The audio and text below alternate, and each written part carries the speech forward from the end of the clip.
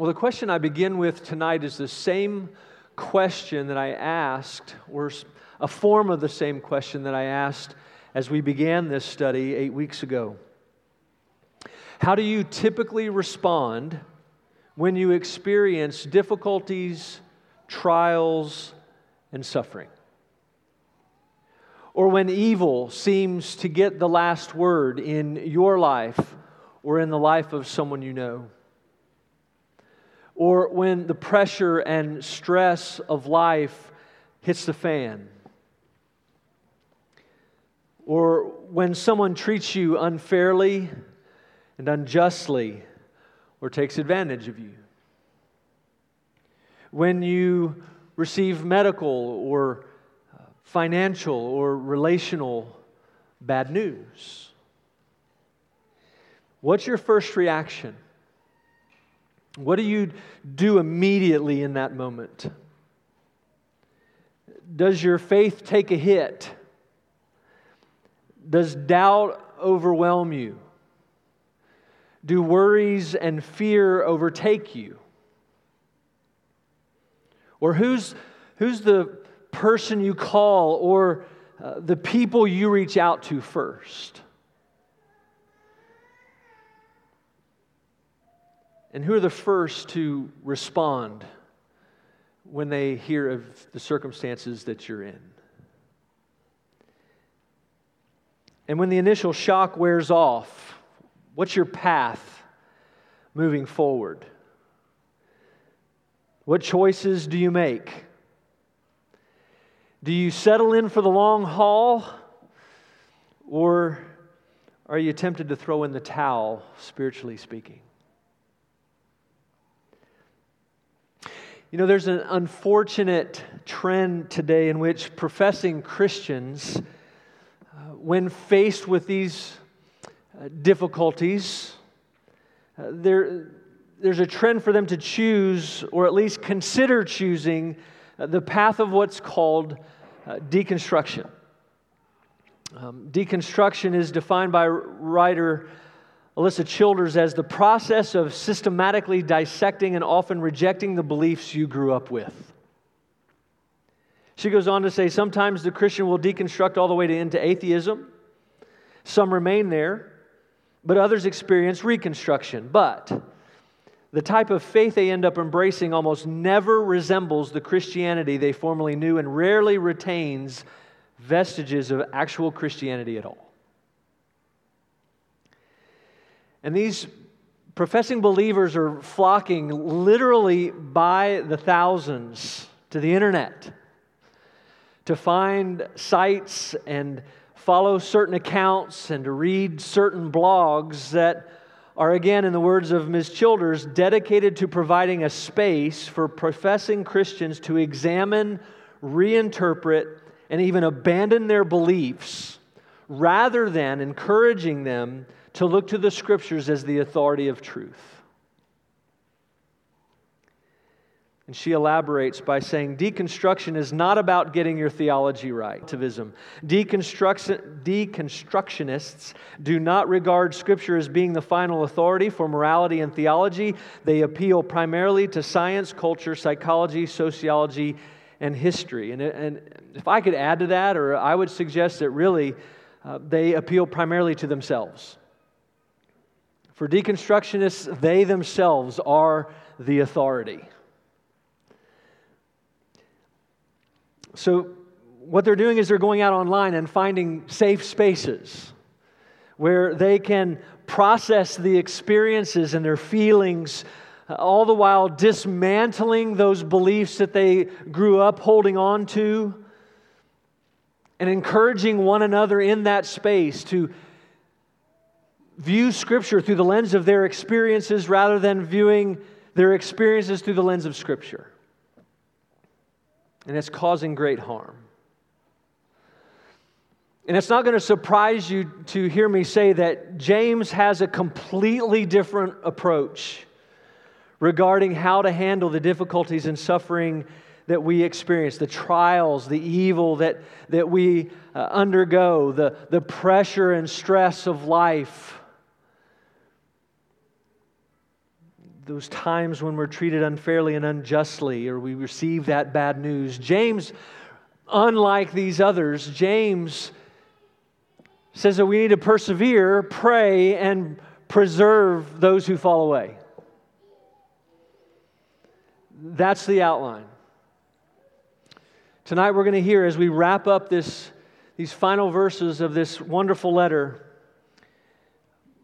James is going to say he's going to call us to persevere, he's going to call us to pray, and then he's going to call us to preserve one another. Your outline's in its usual place, and children, your words are in fact in their normal place as well. Let's go to the Lord in prayer.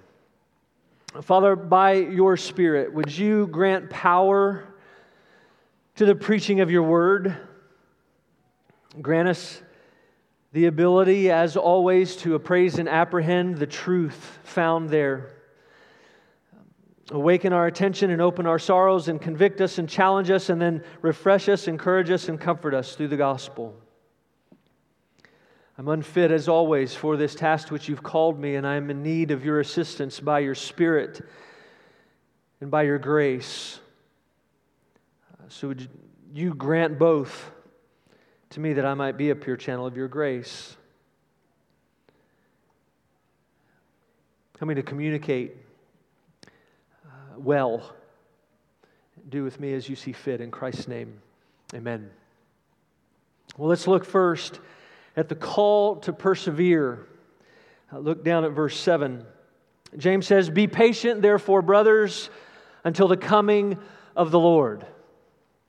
The word patience has been defined this way: self-restraint which does not hastily retaliate against a wrong. And then a little later down in verse 11, we see the word steadfastness, and it has been defined as the temper which does not easily succumb under suffering. They sound very, very similar, but James intends to make a distinction between the two. Douglas Moo points out that patience is a long-suffering attitude we are to adopt toward other people, and steadfastness is the strong, determinate fortitude with which we need to face difficult circumstances. Patient with others and to remain steadfast and endure in the midst of our difficult situations and circumstances. And we're to do that by looking beyond what's present, beyond what's in the moment, to that which is yet to come. And of course, that which is yet to come, James points out, is the return of Christ. The problem is we don't know when that's going to be. James does say it's at hand, but that simply means that it's the next event that's going to take place in redemptive history. And when he speaks of it being imminent, or when we hear of it being imminent, it means it could happen at any time.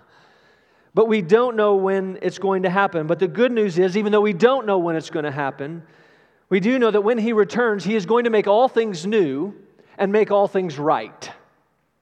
He's going to set it all straight. He's coming both as Lord and Judge. And He's coming to consummate His kingdom and to save His people who are citizens of that kingdom. And He is going to right all wrongs rightly and equitably as He judges His and our enemies. And we should be sure in that. We should rest assured in that. It should always be in the forefront of our minds. And whatever difficulties and whatever suffering and whatever evil, whatever opposition and oppression and persecution and disease and illness and sadness or grief that we may experience, all of it one day is going to come to an end. It will be no more. And though these trials and tribulations are inevitable, though suffering and evil are here and now, there can and there also should be this triumphant expectancy within us that it will all one day cease. We will be rescued, we will be healed and defended and vindicated, and in some cases avenged, and our heavenly reward will be great. And the illustration in verse 7 that James provides is perfect, of course. A farmer can plant seeds but he's got to wait for the rain to come before the crops can yield and be harvested. And there's a long time between those rains. There's rain, he says, those rains that come first or earlier, coming in the fall prior to or just after things have been planted, seeds have been planted. And then the next rains are to come in the spring prior to harvest. So you've got the early and the late. And his point is very clear that no matter how long the wait, no matter how long we have to wait for Him to return and set all things right, the Lord is and will be faithful. It will happen. And so in verse 8, James says, establish your hearts on that fact. Be set firmly in that. No matter what your circumstances may be, remain resolute. Don't give up. Don't give in. Rest in what you know, not what you feel, and not in the world's wisdom. And then in verse 10, he says, look, what we need to do is follow the example of the prophets. And he doesn't name prophets, but we can think of prophets like Jeremiah and Isaiah who were willing to undergo whatever trials necessary and the persecution that they experienced in order to fulfill the call that God had placed upon their lives. We can describe them and others in Paul's words. You know, they had remained steadfast and were immovable, always abounding in the work of the Lord because they knew the work was not in vain. And it wasn't in vain regardless of whether their message was accepted or not, or regardless of how people responded to them or how they treated them. And then in verse 11 he says, look, not just the prophets, but think about Job. Follow the example of Job. He was blessed by God. He was rewarded in the end for his perseverance and his endurance in the midst of all the trials that he went through. He didn't listen to his wife's wisdom of giving up and cursing God and dying. He was a picture of compassion, God's compassion and mercy. And how that compassion and mercy was extended to him. He's a perfect example of the fact that what we're experiencing now is temporary and is not the end and is redeemable. And our ending is not just going to be happy. Our ending is going to be glorious. Because we've been promised that there will be no more evil, there will be no more pain, there will be no more sorrow, and He will wipe every tear away from our eyes.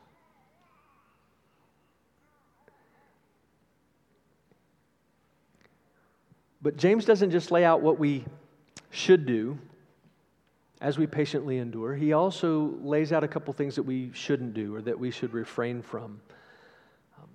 In other words, if we're patiently enduring in the midst of our trials and in the midst of our tribulations, there are things that we're not going to do. And to no surprise, the two that he mentions involve the tongue. And if you've been with us through the last 7 weeks, you know that that's been the theme. And it makes sense because when we are in the midst of difficulties, pressure builds up within us. And the easiest point and the weakest point for that pressure to be released is through the tongue that no human can tame. And in verse 9, he says the first thing we should refrain from is grumbling against one another. In the midst of the difficulties that we experience day in and day out, it's easy for us to take out our anger and frustration upon someone next to us. And sometimes it's even possible, and many times it's possible for us to take the fear and anxiety that we're dealing with and venting and that coming out as anger and frustration toward those around us. And James says this shouldn't be. The grumbling or the groaning and the complaining, both to and against one another in our homes and in our churches, reveals our lack of patience and endurance in the midst of our trials while we wait for Christ's return. But he goes even a step farther in this example, and he says not only does it show that we're not enduring, but actually, as we do this, we're setting ourselves up for potential judgment. He says the imminent return of the Lord should cause us to assess and to consider and to evaluate the things that we say and how we treat others and speak to others. Because what comes out, right, reveals what's within. What we say reveals our hearts. And therefore, our grumbling and complaining against our brothers and sisters could expose us for those who possess or profess faith but not possess it.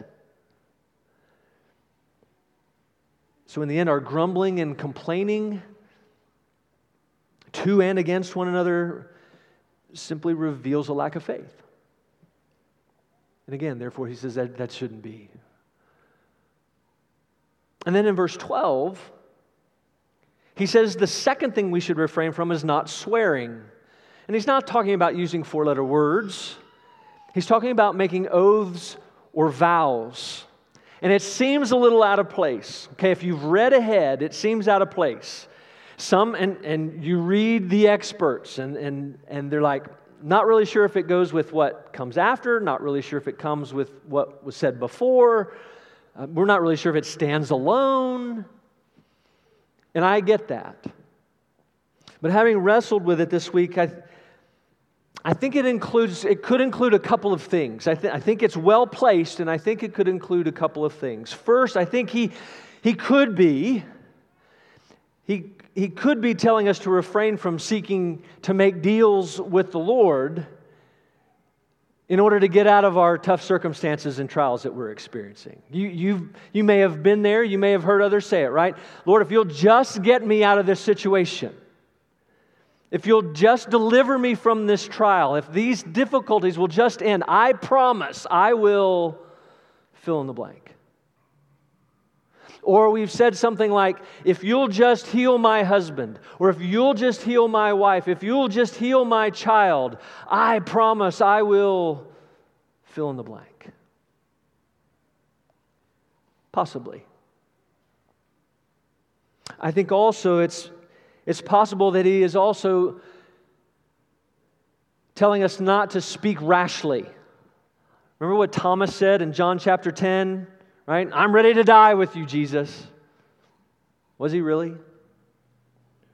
Or what about Peter pre-arrest? When he said, if I must die with you, I still won't deny you. And then post-arrest, when he denied him 3 times. You see, patient endurance is not manifested through empty promises. Patient endurance is not manifested through impressive and even pretentious commitments.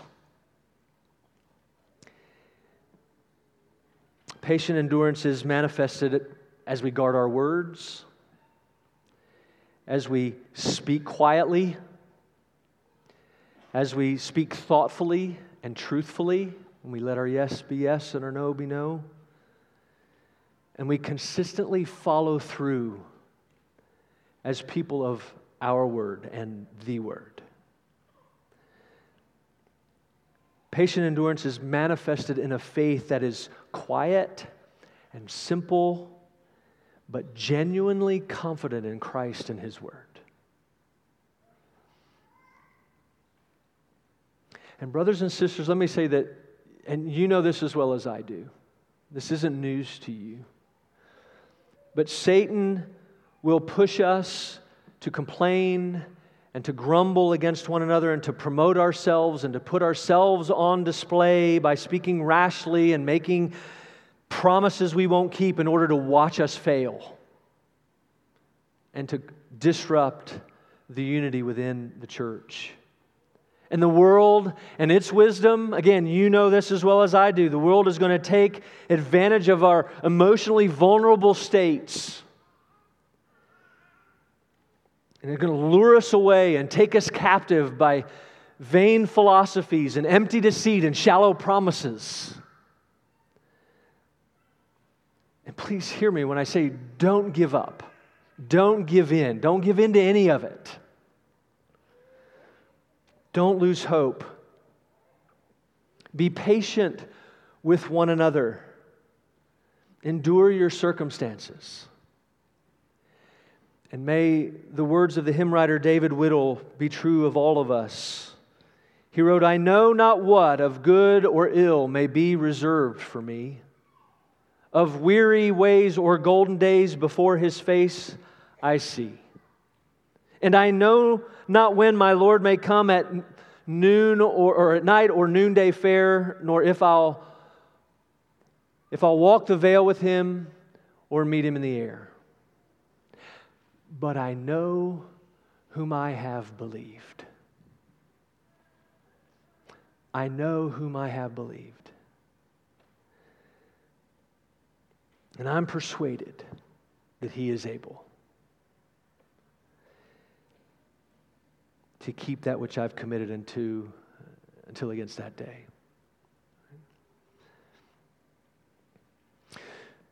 Well, James knows that simply establishing our hearts, while important, is not the end all. In other words, left to ourselves, our patience and our endurance will wane. Right? Whose doesn't? So he follows the call to persevere with a call to pray. Look at verse 13. Is anyone among you suffering? Let him pray. Is anyone cheerful? Let him sing praise. James begins the call with a call to individual prayer.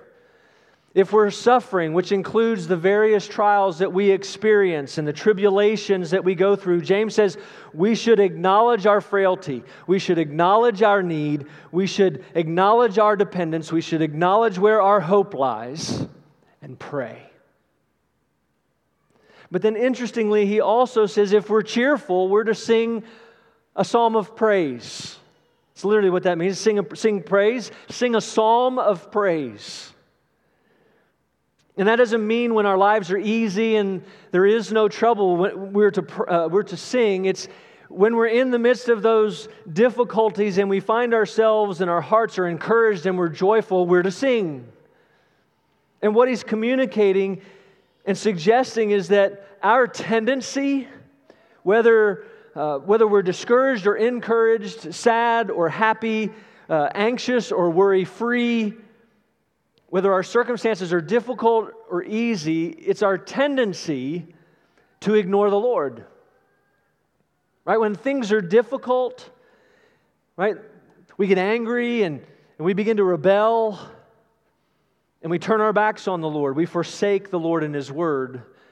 But then when things are going well, what do? It's just the opposite. It leads to complacency and it leads to self-sufficiency and self-satisfaction.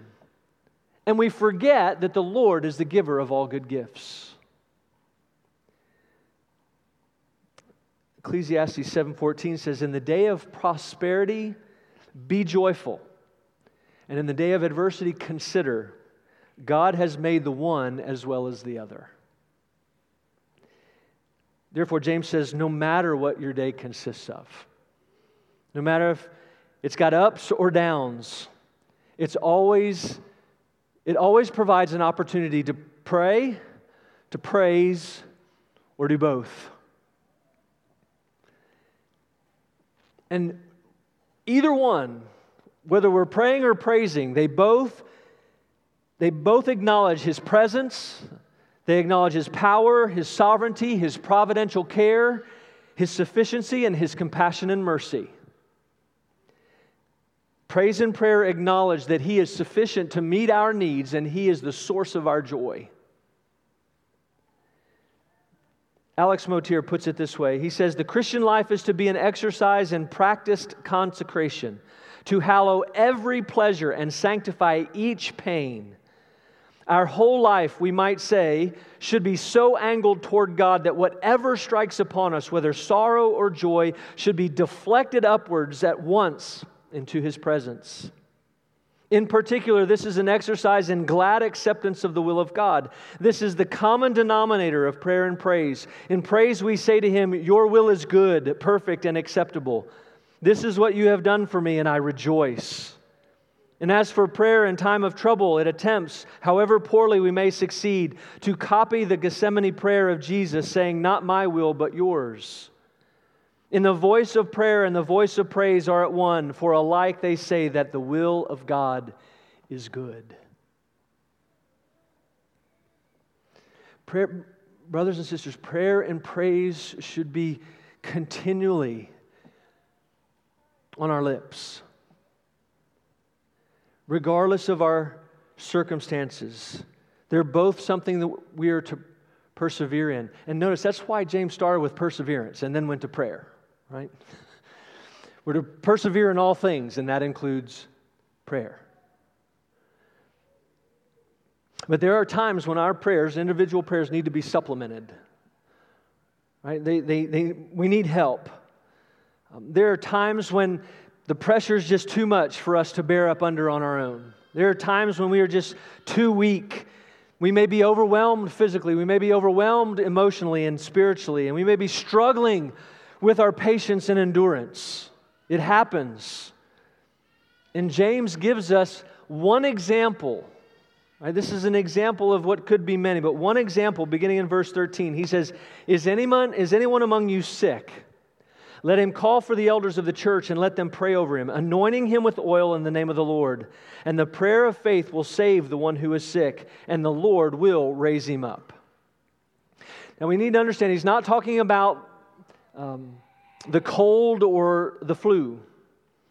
He's talking about, and his example is referring to an illness that has caused such physical weakness and distress, again, mentally and emotionally and spiritually. It's significant enough that it's left this person unable to leave his home or her home, or to get out of bed, or to leave the hospital, or it's just depleted them of of any strength, of any capacity, that they need to summon someone to come. And those that are summoned are the elders of the church. Notice, James assumes that Christians are all a part of assemblies or gatherings in which elders, or a plurality of men, have been appointed to spiritually care for them. And physical illness is a spiritual matter. We get sick due to sin. Now, we don't get sick due to specific sins we've committed, though that is possible. It can happen. But not all sins, or not all illnesses are due to specific sins. But yet all illness is due to sin in general. Right? Illness entered in to mankind at the fall due to Adam's disobedience. So it is a spiritual matter. So the elders are summoned, and they come bearing oil. And the oil is a symbol of consecration. It's used as a tangible sign that assures the one being prayed for that they have been set apart by God for His redemptive purposes in general and in the big picture, but also in that particular moment. It's a sign letting him know, letting her know that special attention is being given and care is being given to them at that moment. It reminds them, it reminds us that we are the Lord's. And illness, and the illness we have is in some way being used by Him and is tied to His providential purpose in our life, in our family's life, and in the life of the church. But the oil is secondary. People want to make a big deal out of the oil, but the oil is secondary to the prayer or prayers that are being offered. And the prayers that are being offered are prayers of faith. And a prayer of faith, beloved, is not a mantra that makes a demand of God that reflects an erroneous belief that we've been promised health. It's a lie from the pit of hell.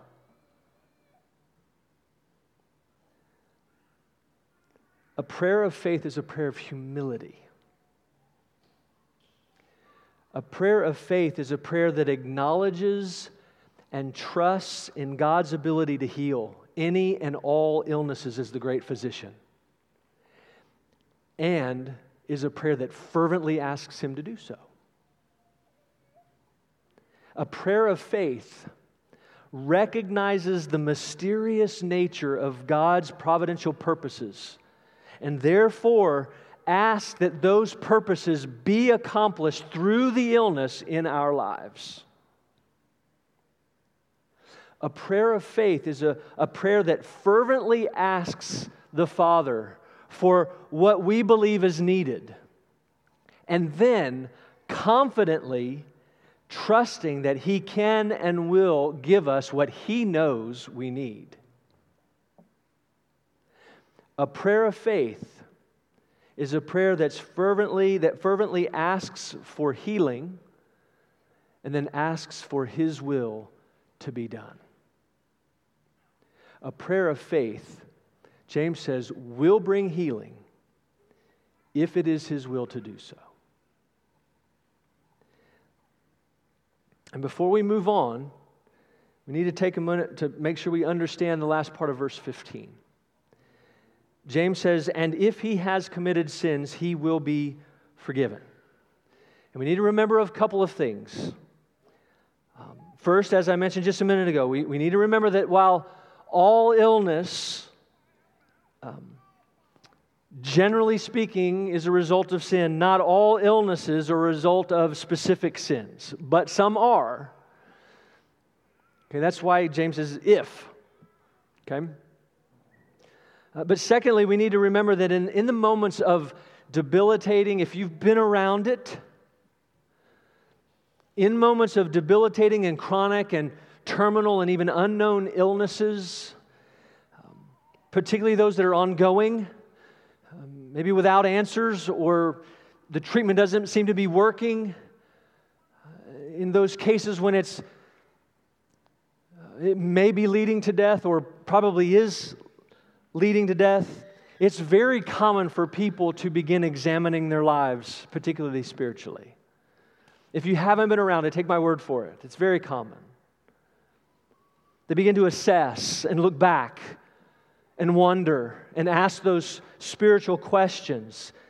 So in either case, it's very important for the elders as they come to always remind those they're praying for that if they are in Christ, their sins will be forgiven if they repent, regardless of the course of the illness. And brothers and sisters, I want you to know that your elders practice this type of prayer. We have, since we've planted, and we will continue to do so. If you're ill and you call us, we will come bearing oil, ready to pray in faith. And if we know you're ill and you don't call, we're going to call you and ask that we can come. And we will pray with you. We desire to fulfill our vows that we have made, and that is one of the ways in which we can do that. So if that's not your past experience, please know that that is what you will experience here, okay? All right, so James has said we need to be involved in individual prayer. He says we need to call the elders to pray. And then he moves on. Thirdly, he says that it's something that we should all be doing for one another. So everybody gets in on this. Nobody's left out. Look at verse 16. He says, therefore, confess your sins to one another and pray for one another, that you may be healed. The prayer of a righteous person has great power as it is working. The prayer of a righteous person has great power as it is working. Prayer is not relegated to the elders alone. You're not left alone to pray for yourself. Right? It's something we all should be doing. No one's prayers are more powerful than anyone else's prayers. And that's because we've all been united to Christ.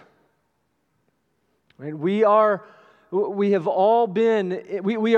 righteous because we have been imputed with the righteousness of Christ. It's an alien righteousness. It's not our own, but we are that righteous person who prays. And more so, we're all praying to the same God, whose power is at work in and through our prayers. The prayer works because God is working.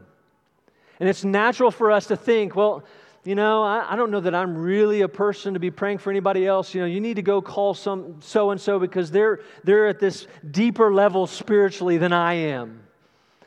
And that's why James includes the example in verses 17 and 18 about Elijah. Because notice, he says, look, Elijah is just a guy. Elijah's a man just like you and I. He's a human being just like us. And so our prayers are as effectual as his prayers or as anyone's prayers because we're praying, again, to the same God who hears and answers prayer.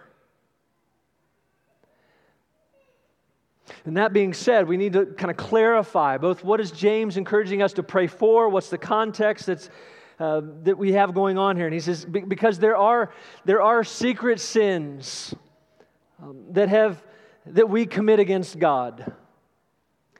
And while they can be confessed to others, to one or two others for the sake of accountability as we seek to mortify those sins, they don't always have to be.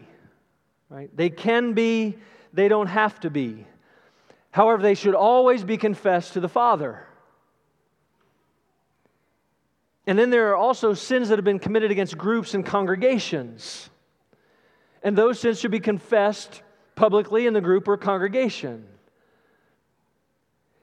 But there are also sins that have been committed privately against God and individuals, and those sins should be confessed to God and to those individuals who have been sinned against. And that's for the sake of the individual who's been sinned against, that's for the sake of the individual who has sinned, and that's for the sake of the church as a whole, and of course for the sake of Christ. And it's this last group that James was referring to. Right? Throughout the letter, James has been addressing problems with the tongue, right? And in each case, he's addressed it in terms of problems and disunity that it causes within the fellowship of the church, the unity of the church. Just as physical illness ravages our bodies, right? Our tongues ravage the spiritual body. And as we call elders to pray for the physical needs within the body, the illnesses within the body, those who sin against others through their grumbling and complaining, to stay in context here, but really any sin of the tongue against someone else, they're to go to that individual and pull them aside and confess and repent. And then they're to pray together for one another. And James says when we do that, there's healing. There's healing among individuals. There's healing within the relationship, and there's healing within the body. James is encouraging penitent hearts. James is encouraging restoration and reconciliation. James is encouraging prayer. Listen once again to Alex Motier. Where spirits have been bruised, or where either has inflicted on the other a blow which has resulted in spiritual decline, then in answer to prayer, God will grant restoration to spiritual health.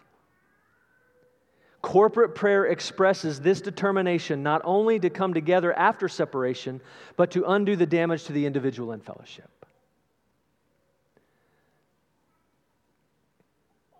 So let me ask, is there anyone you need to grab on your way out tonight? Anyone you need to grab and repent of your sin that you've committed against them and pray with them and for them so that the relationship might be restored and that unity might continue to be present here?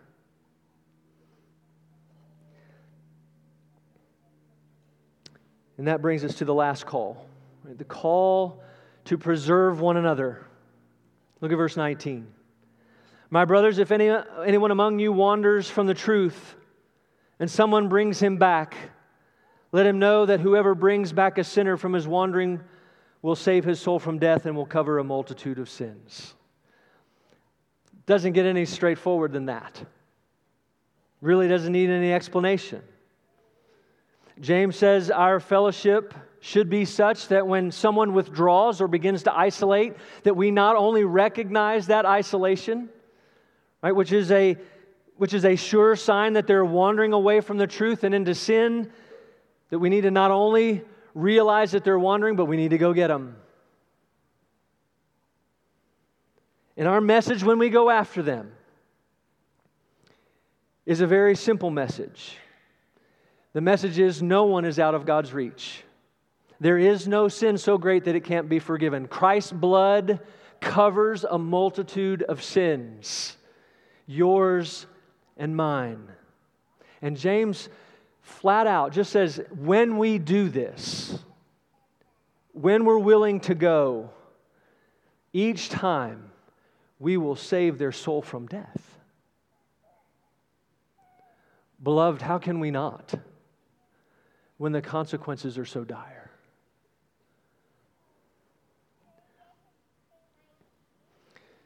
The application overall is pretty easy as well when we think about this passage. Are any of you suffering? Pray. Are any of you cheerful? Sing a psalm of praise or sing the doxology. Is anyone sick? Call the elders. Have any of you sinned against a brother or sister? Go to them, confess, pray together. Are you tempted to wander away? Don't. And if you do, we're coming.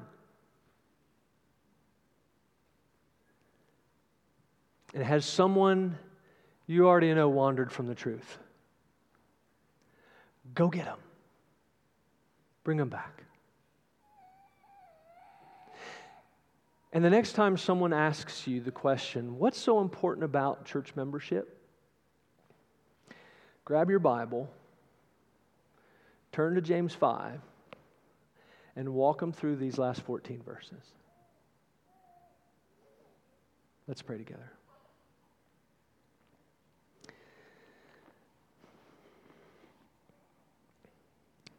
Gracious Father, by your Spirit and grace, would you enable us to receive the word with faith and love? Lay it up in our hearts and practice it in our lives. Bless those who have heard your word preached, and may the seed sown in weakness be raised in power and show forth fruit of righteousness. And it's in Christ's name I pray. Amen.